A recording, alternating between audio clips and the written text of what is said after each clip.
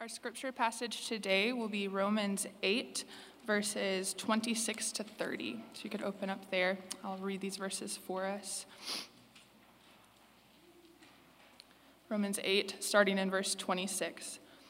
Likewise, the Spirit helps us in our weakness, for we do not know what to pray for as we ought, but the Spirit himself intercedes for us with groanings too deep for words. And he who searches hearts knows what is the mind of the Spirit, because the Spirit intercedes for the saints according to the will of God. And we know that for those who love God, all things work together for good, for those who are called according to his purpose. For those whom he foreknew, he also predestined to be conformed to the image of his Son, in order that he might be the firstborn among many brothers. And those whom he predestined, he also called. And those whom he called, he also justified. And those whom he justified, he also glorified.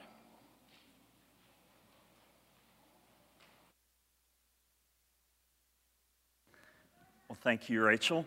This morning we are continuing our sermon series in Romans, and we come to an awesome passage of Scripture as we do. And as we get started, I just want to make mention that we're not able to have our toddler class today, and so there might be a few extra noises during our time together, and so a little extra movement, and just want to let you know as parents, that's awesome.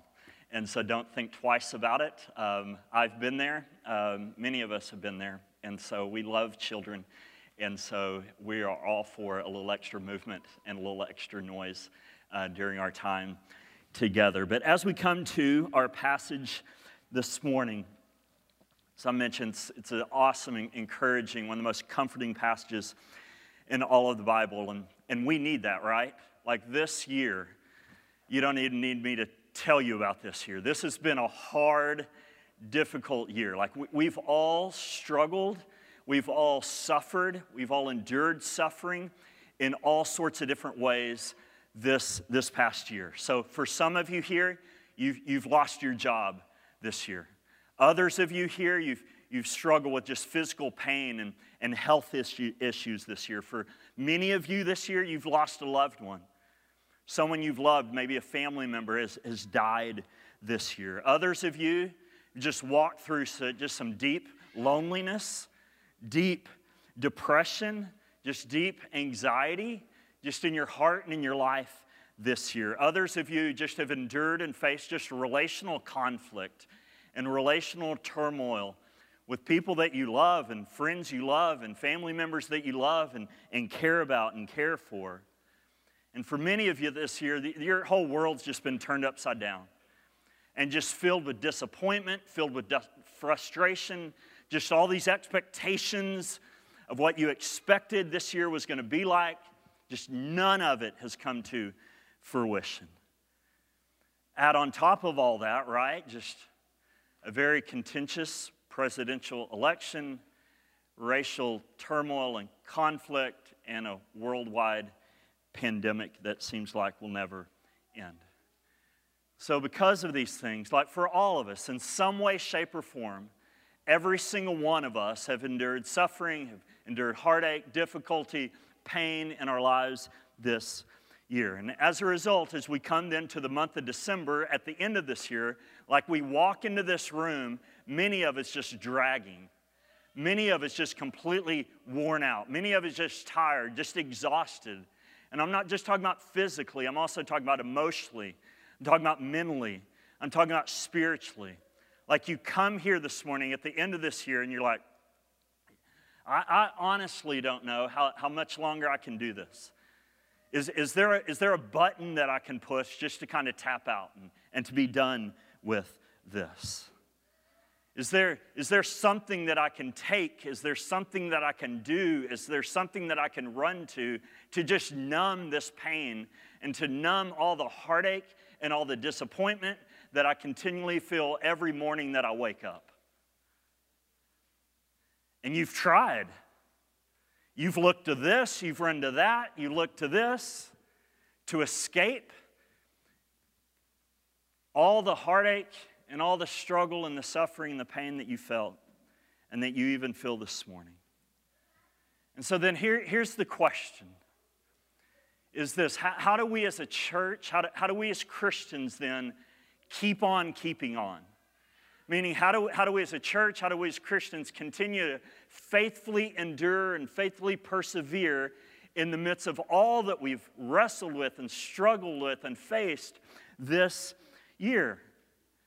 In other words, how do we not just survive and get through it, but how do we get through it in such a way that we're truly loving Jesus and worshiping Jesus and treasuring Jesus through it? Or how do we not just survive the suffering that we're going through, but how do we get through it with joy? How do we get through it with hope? How do we get through it with our holiness still intact? Or how do we get through it without fear and anxiety just crippling our hearts? Or how do we get through it without running to all these different things to numb the suffering and the pain that we're experiencing in our lives? Well, I firmly believe that one of the ways we do that is through this passage of Scripture this morning. That within this passage, we're going to see three awesome, essential, vital truths. And I use those words on purpose. Not just helpful truths, like here's some truths that will help you. If you want to receive them, maybe this will work. Believe this. Think about your suffering through this perspective. This helped me, it might help you.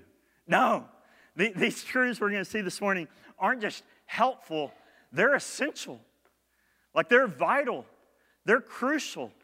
You cannot and will not faithfully persevere through all the mess that you've been walking through without firmly believing and trusting in and embracing these truths and these promises that we're going to see within this passage this morning. So then what are those truths? And they're not just truths. What are these promises? Well, the first promise is this, and you see all this on your handout there. The first promise that we're reminded of, that God uses to sustain us in the midst of the suffering, the pain that we are walking through is this, and you see it on your handout there. Number one, it's that in our suffering, first truth we need to remember is this, that in our suffering, the Spirit prays for us when we do not know what to pray. The Spirit prays for us when we don't know what to pray. It's what we see right from the very get-go. Look at verse 26 with me. Paul's writing to the church at Rome, to the Christians in Rome, and he says this in verse 26. He says, likewise, the Spirit helps us in our weaknesses. So then right from the get-go, we see this word likewise. And as we come to this word likewise, it immediately takes us back to what we saw in the previous passage that we saw from last week in verses 18 through 26. And if you remember the passage that Mike preached there, in verses 18 through 26, Paul's main point within that passage was to show that the suffering that we're walking through in this life, it pales in comparison to the glory that is going to be revealed to us when Jesus returns to this earth and makes all things new. That the suffering we're walking through in this life pales in comparison to the glory that is to come. And the reality of that then should give us hope then as we walk through the pain and the struggle and the difficulty and the suffering that we face in this life. And so then, that was last week. So then when we come to verse 26, this morning, Paul says, likewise. Meaning just as the reality of the new creation to come is to give us hope in the middle of the suffering that we're walking through in this life, likewise, meaning so also, the Spirit helps us in our suffering. Or as Paul says, the Spirit helps us in our weakness. And here's how. Here's how the Spirit helps us when we're weak. And here's how the Spirit helps us when we're suffering. Paul tells us in the rest of verse 26. Look there with me. He says, for we do not know what to pray as we ought. Personalize that for a minute. Anybody ever been here? Anybody ever experienced that? that the suffering you're going through is so heavy, it's so hard, it's so painful, it feels like you're suffocating. And you literally don't know what to pray. Like you're in so much anguish, you're in so much sorrow, the tears won't stop, you're just so much heartache that you're literally at a loss for words and don't even know what to pray. Or have you ever gone through circumstances in your life that have been so complex or so confusing and hard to understand and make sense of that as you look at it, you just don't even know what to pray? It's hard to know what God's doing. It's hard to know what God's will is. It's hard to know what's best in that situation. It's hard to even make sense of reality and what's really going on in the situation. And you're at a loss. You don't even know what to pray. Well, here's the promise, and here's the comfort. Here's the hope. In those times of uncertainty, of confusion, of anguish, of tears, of frustration, look at what the Spirit does and how He helps us. We see it in the rest of verse 26. For we do not know what to pray as we ought, but the Spirit Himself intercedes for us. Like, isn't that amazing? Like, when we don't know what to pray, the Spirit prays for us. When we don't know what to pray, the Spirit prays for us. Like you're in so much pain, so much heartache, so much agony, you can't even put words together to pray. And the Spirit then steps up, intercedes for you, and prays for you. Or you're looking at a situation, you're so confused, you're so uncertain, you're so frustrated, just discombobulated, at a loss as to what God wants, as to lost to what's really going on in this situation.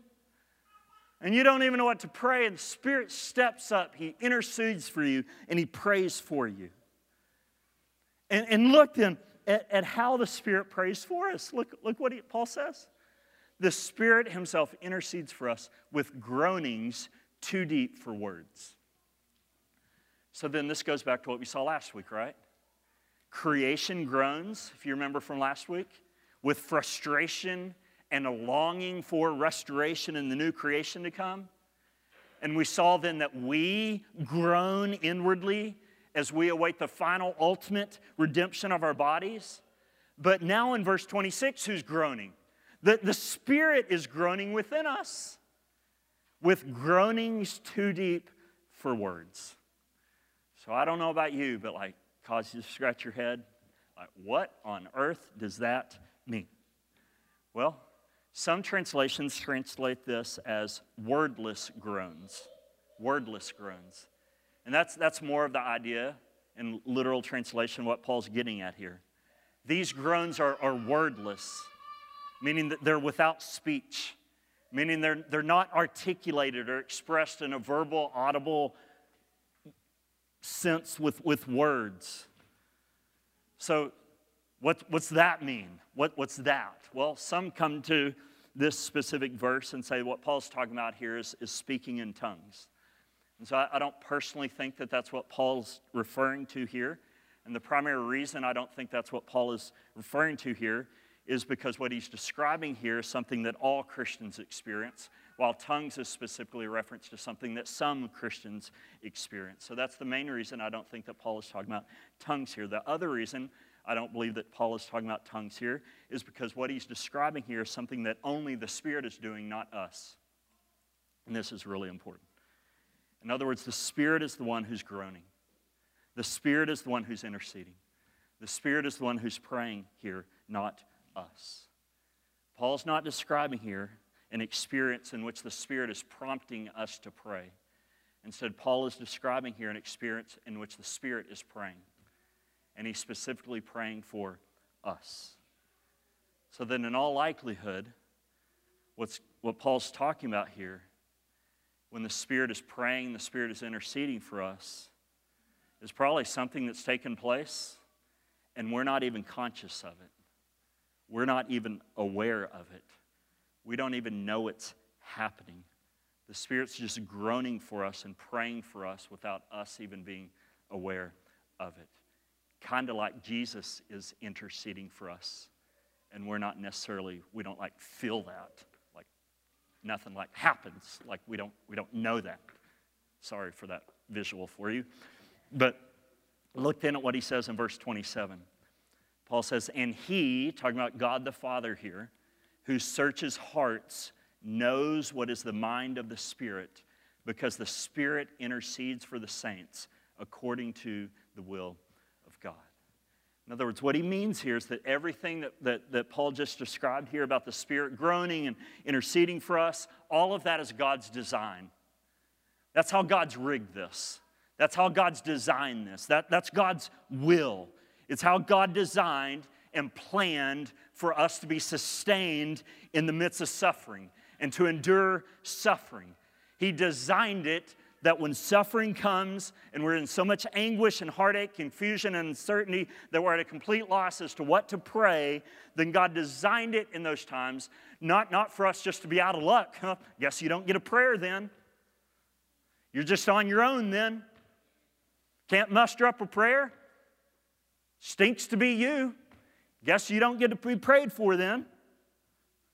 No, in those moments, God's designed it that the Spirit that lives in you as a Christian begins to groan and intercede and pray for you on your behalf. And I don't know about you, but the reality of that should bring you great hope and great comfort in the midst of suffering. And it should remind you that you're never alone in suffering. And isn't that how we always feel in suffering? Isn't that how we always feel? We always feel like it's just us. Nobody understands. Nobody gets it. We're just all alone. It's just you. And you got to grin and bear it. You got to white knuckle it. And you got to figure out a way to get through this. If you're a Christian, you're never alone in suffering. You have an advocate who lives inside of you, who is praying for you when you don't even know what to pray.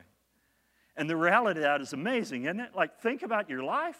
Look back on your life. Think about all the suffering that you've endured, and think about how often in the midst of that over the course of your life, how the Spirit has prayed for you when you didn't even realize it. And now the Lord has answered those prayers as He was interceding for you. You look back on that time and you wonder, how did I sustain and get through that? How did I have enough strength to endure that? Well, maybe the Spirit was praying for you and God answered that and gave you strength. Maybe it's a complex, confusing situation you can't make sense of, but in the midst of that, you look back on it and God gave you discernment and wisdom, and you're like, where'd that come from? Well, maybe the Spirit was interceding for you and praying for you and for wisdom, and God answered that and gave you wisdom. And think about how God sustained you and has caused you to endure in ways in which He was simply just answering the Spirit's prayers for you. That's promise number one that will help us to sustain. You're not alone. When you don't know what to pray, the Spirit prays for you. Promise number two is this. See this on your handout. In our suffering, you need to remember that God works all things together for our good. That in our suffering, God works all things together for our good. This is the truth. Promise that, see next there in verse 28, Paul says this. He says, and we know that for those who love God, all things work together for good, for those who are called according to His purpose.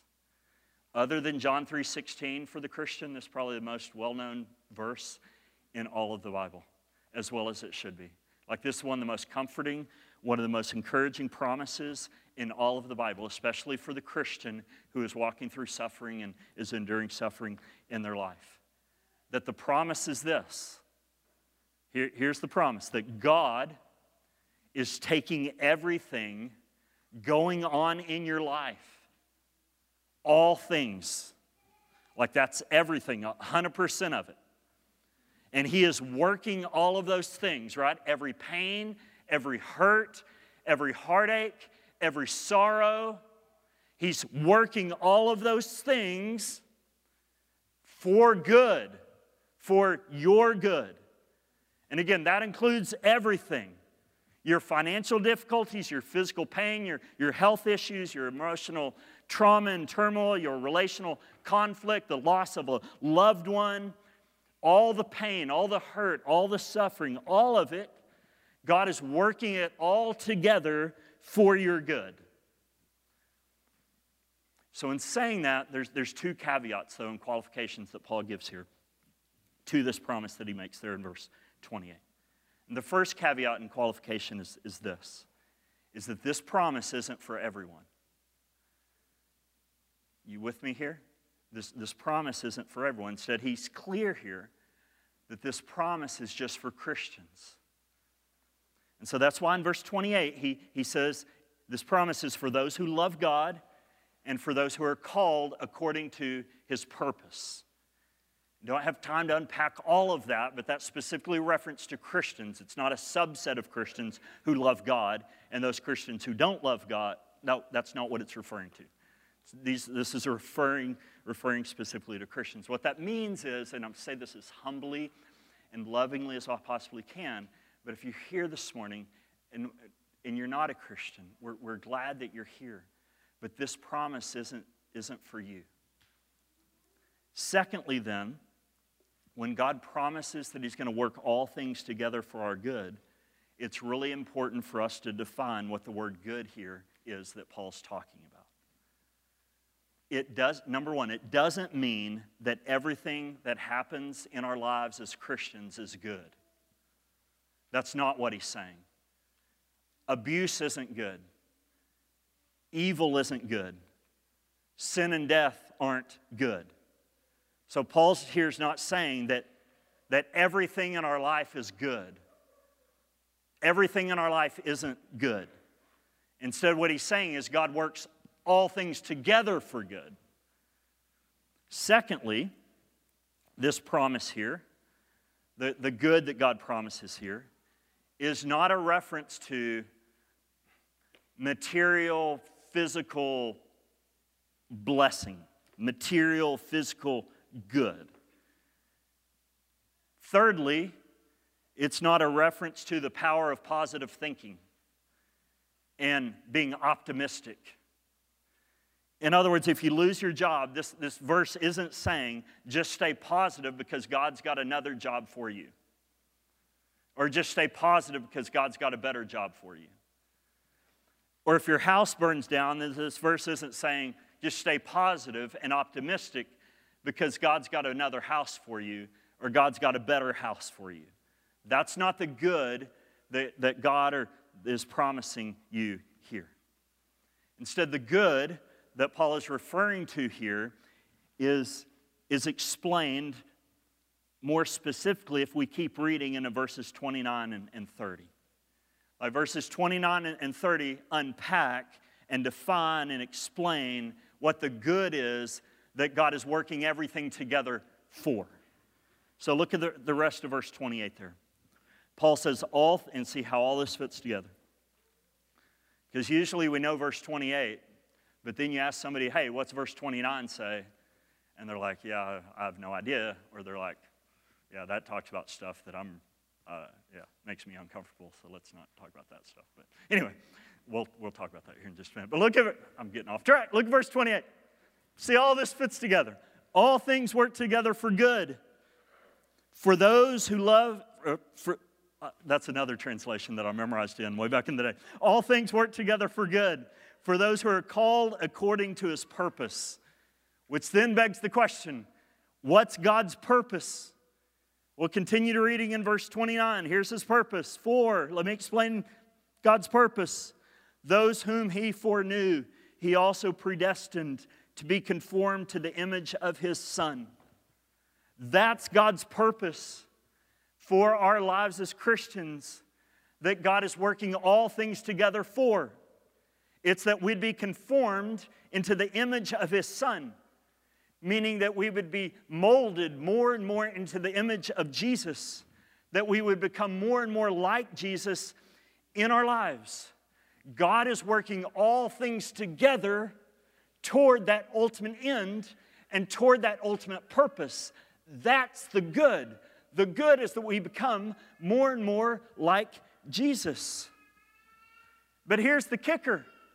That's exactly what he's doing right now in the suffering that you're currently going through. Like whether it's a struggling marriage or a job you hate and despise, or financial difficulty or deep loneliness, or this whole pandemic and all the ripple effects that this pandemic has had on your life, like God has a purpose in it.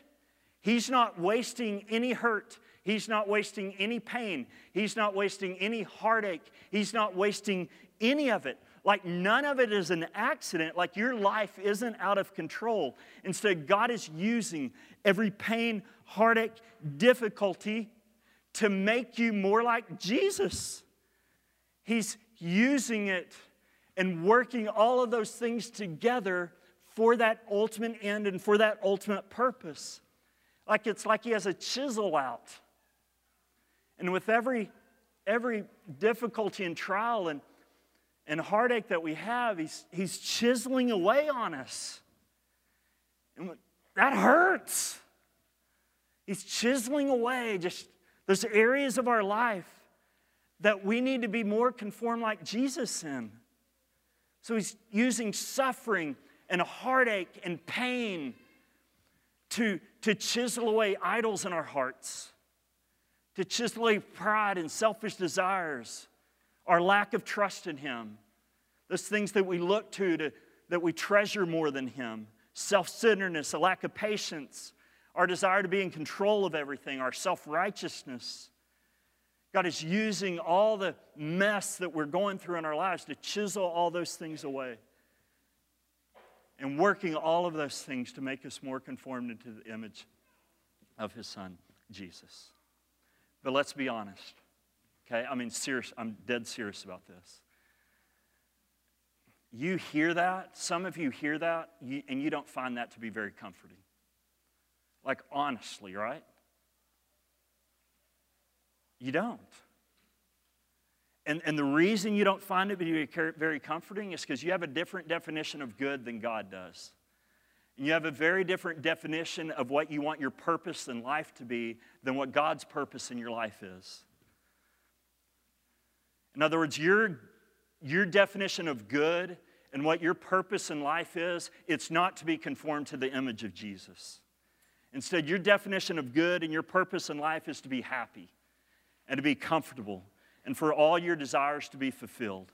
And because of that, when suffering comes into your life then, you don't find very much comfort in Romans 8:28. Instead, you just want it all to go away so you can be happy. But here's the kicker. As long as your definition of good, as long as that's your definition of good, just to be happy and comfortable in this life and not to be conformed to the image of Jesus, you're always going to be bitter. You're always going to be frustrated. You're always going to be miserable and grumbling and complaining anytime you suffer. And you're going to miss out on the comfort that God wants to provide you through this promise in Romans 8:28. Third, there's a lot more that could be said there. Third and final truth that He wants us to remember to help sustain us in the midst of suffering is this. It's that in our suffering, we can be 100% confident and certain that one day we will be glorified. We can be 100% certain and confident that one day we will be glorified. That right there is the main point of verses 29 and 30 that we're about to look at.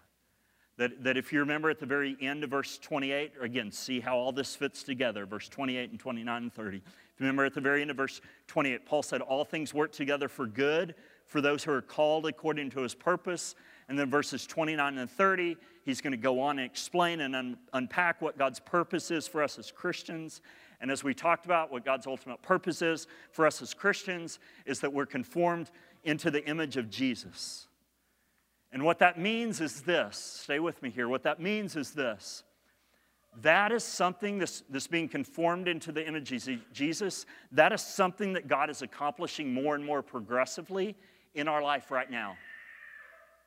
But it's also something that He's going to perfectly complete one day in the future when Jesus returns and we're glorified. And that's what Paul's going to get to at the very end of verse 30. And that's where all these events then, in verses 29 and 30 that he's going to mention, that's where it's all heading. They're ultimately heading to our glorification.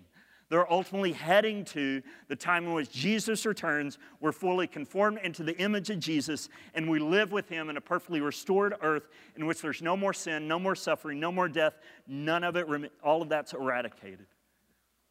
That's where all these verses are going. It's going to our glorification. All these events are leading to our glorification and that day. But the whole point of verses 29 and 30 isn't just to show us that these events are leading to our glorification. The whole point and the main point of verses 29 and 30 is to show us that our future glorification is certain. It's guaranteed. We can bank everything on it. We can make 100% sure and be 100% confident that it's going to happen, and there ain't nothing in this world that's going to get in the way of it from happening. Nothing at all. And the way that Paul shows us that, the way that Paul helps us to see that, is by explaining these chain of events in verses 29 and 30 that are all like linked together and that ultimately lead to and culminate in our future glorification. In other words, these chain of events that he describes there in verses 29 and 30, they're like 5 links in a chain that can't be separated. It's not like a link here, a link here, a link. They're linked together. And these links, they can't be separated. They can't be broken. And what that means then is that when you're in the first link, then you're in it all the way to the end.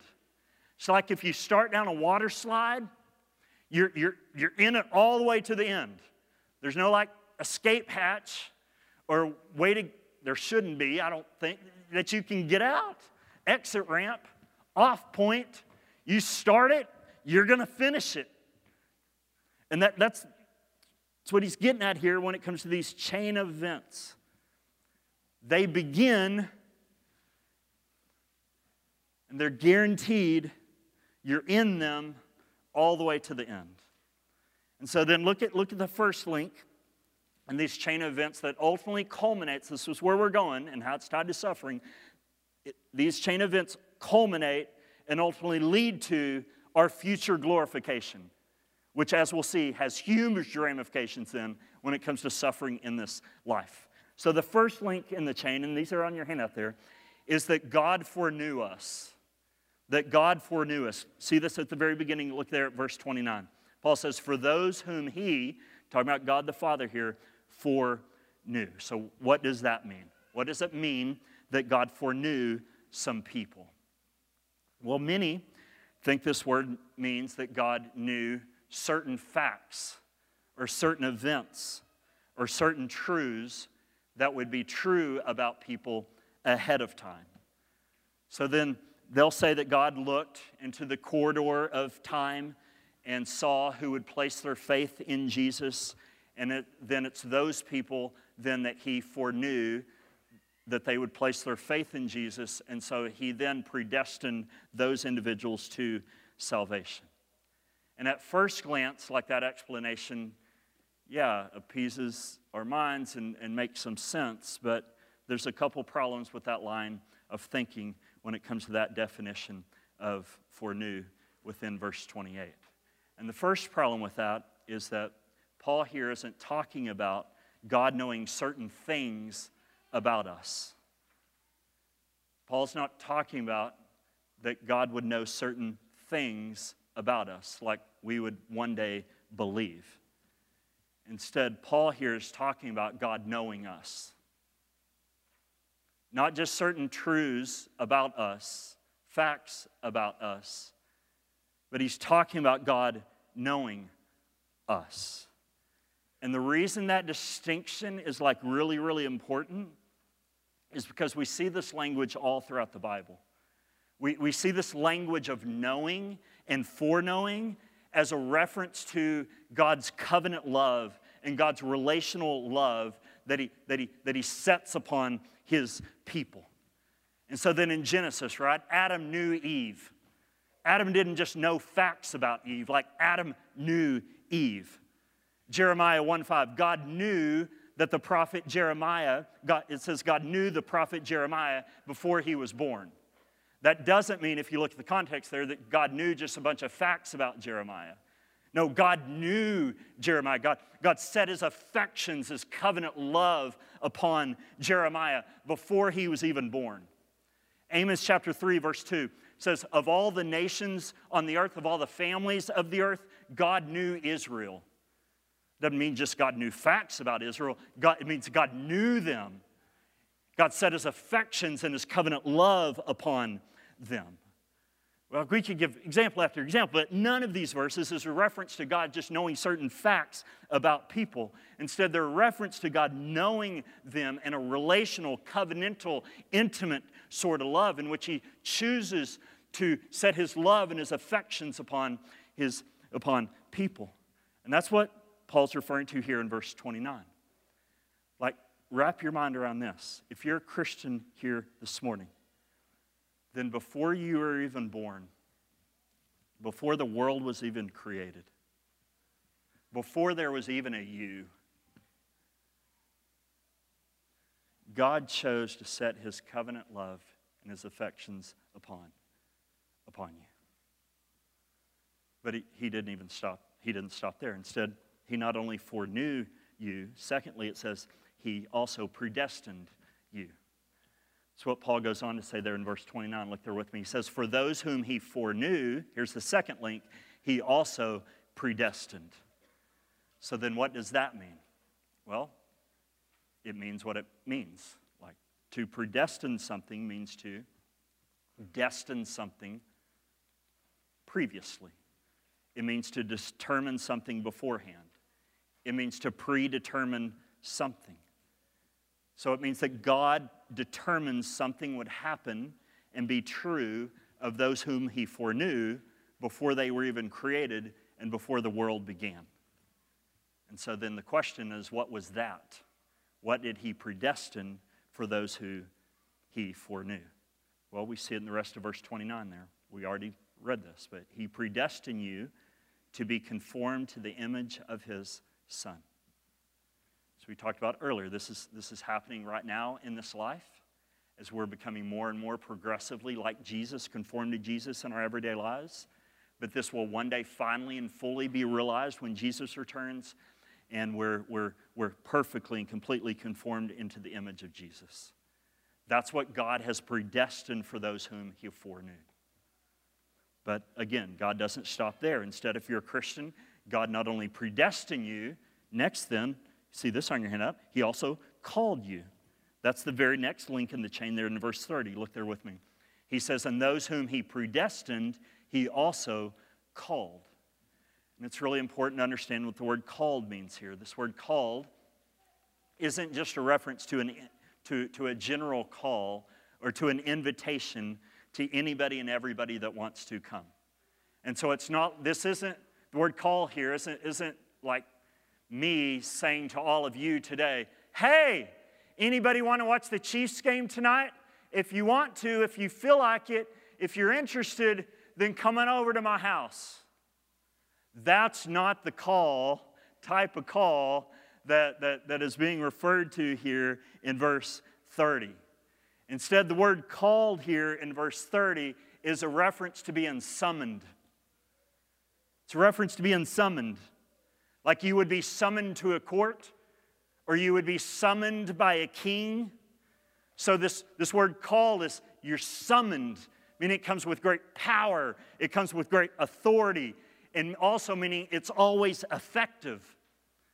Meaning it can't be resisted. Meaning those who God summons, his summonses are so powerful, so effective, they come. 100% of them. And the reason we know that is because God's going to go on, or not, well, God too, but Paul's going to go on to say that all those he called, he justified. Like all of them. Everybody who received the call was justified.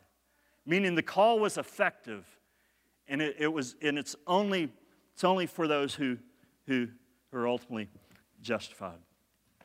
But not everyone is called. Only those whom he predestined are called, and only those who are called are justified. Which then leads to the next link in the chain there in verse 30. It's that God justified us. God justified us. Look at verse 30 again. He says, and those whom he called, he also justified. And this is what we've been talking about all throughout Romans, right? The word justified means to be declared righteous by God in God's sight. It means that God renders to us a righteous verdict.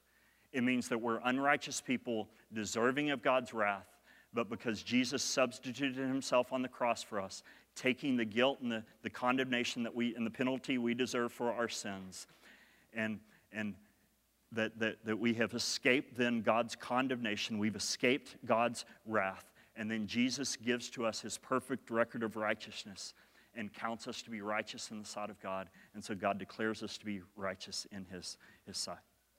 But again, here's the whole point in this. This isn't true of everyone. It's only true for those whom God has called and summoned to himself. Those who are called, he also justified. But that's not the end. He continues on at the end of verse 30. It says, those whom God justified, he also glorified. And this is the whole point of those two verses. That right there again, that's the ultimate purpose of God in our lives. This is what everything that we've just seen is ultimately working towards and culminating in. That it's culminating in, that the end of all these chain of events is our glorification. It's us one day finally and fully being conformed into the image of Christ and living in a perfectly restored earth with no more sin, no more death, no more suffering. But did you notice here, this is the point, just catch this, did you notice here how Paul refers then to this future glorification? He doesn't refer to it as something that's still to be done in the future, does he? Instead, he refers to it as something that's already been done in the past. He doesn't say, for those whom God justified, he will glorify. Although that is true, because it's in the future. But instead, he talks about this future event as already having happened. He doesn't say he will glorify. He says he also glorified. And so why does he talk about this future event as if it's already happened in the past? Do you know why he does that? Because it's as good as done. That's the whole point. It's that our future glorification is so sure and certain that Paul writes about it as if it's already been completed. In other words, think about this, especially suffering and how all this relates. If you're a Christian, then God foreknew you before there was ever a you. He set his covenant love and affections upon you. And since he foreknew you, then he predestined you. And since he predestined you, he called you. And since he called you, he justified you. And since he justified you, you can be 100% sure and certain that one day he will glorify you. There's no ifs, there's no ands, there's no buts about it. You will be glorified. And the reality of that then, gives us great hope and assurance in the midst of suffering. We say this a lot of times around here. We say you may suffer for the rest of your life. But if you're a Christian, you're not going to suffer forever. The loneliness that you're walking through right now may last the rest of your life. But if you're a Christian, I promise you it won't last forever. The physical pain that you're walking through right now may last the rest of your life, and it may get worse. But if you're a Christian, I promise you it won't last forever. The relational conflict that you're experiencing right now with a friend, it may last the rest of your life, and it may get worse. But I promise you it won't last forever. And the reason that you as a Christian can be sure and confident that it won't last forever is because the God who foreknew you, he predestined you. And the God who predestined you, he called you. And the God who called you, he justified you. And that same God who justified you, he will one day glorify you. Like, that's a chain of events that can't ever be broken. And because of that, that gives us great assurance and hope in the midst of whatever suffering that we walk through in this life. Like, as a Christian, what we're going through in these last 9 months, I've hated it in so many ways. It's been hard, and the ripple effect of it just continues on so many levels. And I know the effect that it's had on so many people in the life of our church in so many different ways. You add to that all the other pain and struggle and heartache and trials that so many of you have walked through. You are at your wit's end.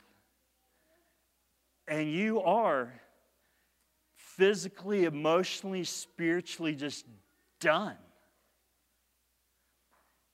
And if that's you this morning, pray that you would leave here encouraged with these 3 promises.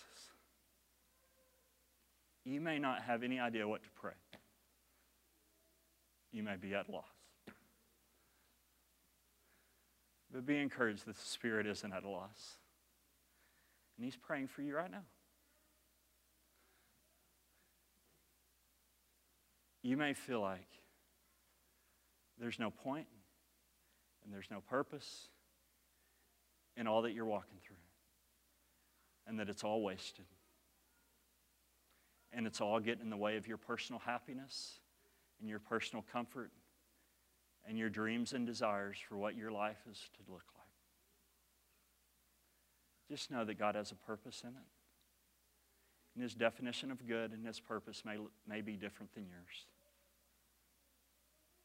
But it's to make you more and more into the image of Jesus. And that's where true ultimate joy and satisfaction is ultimately found.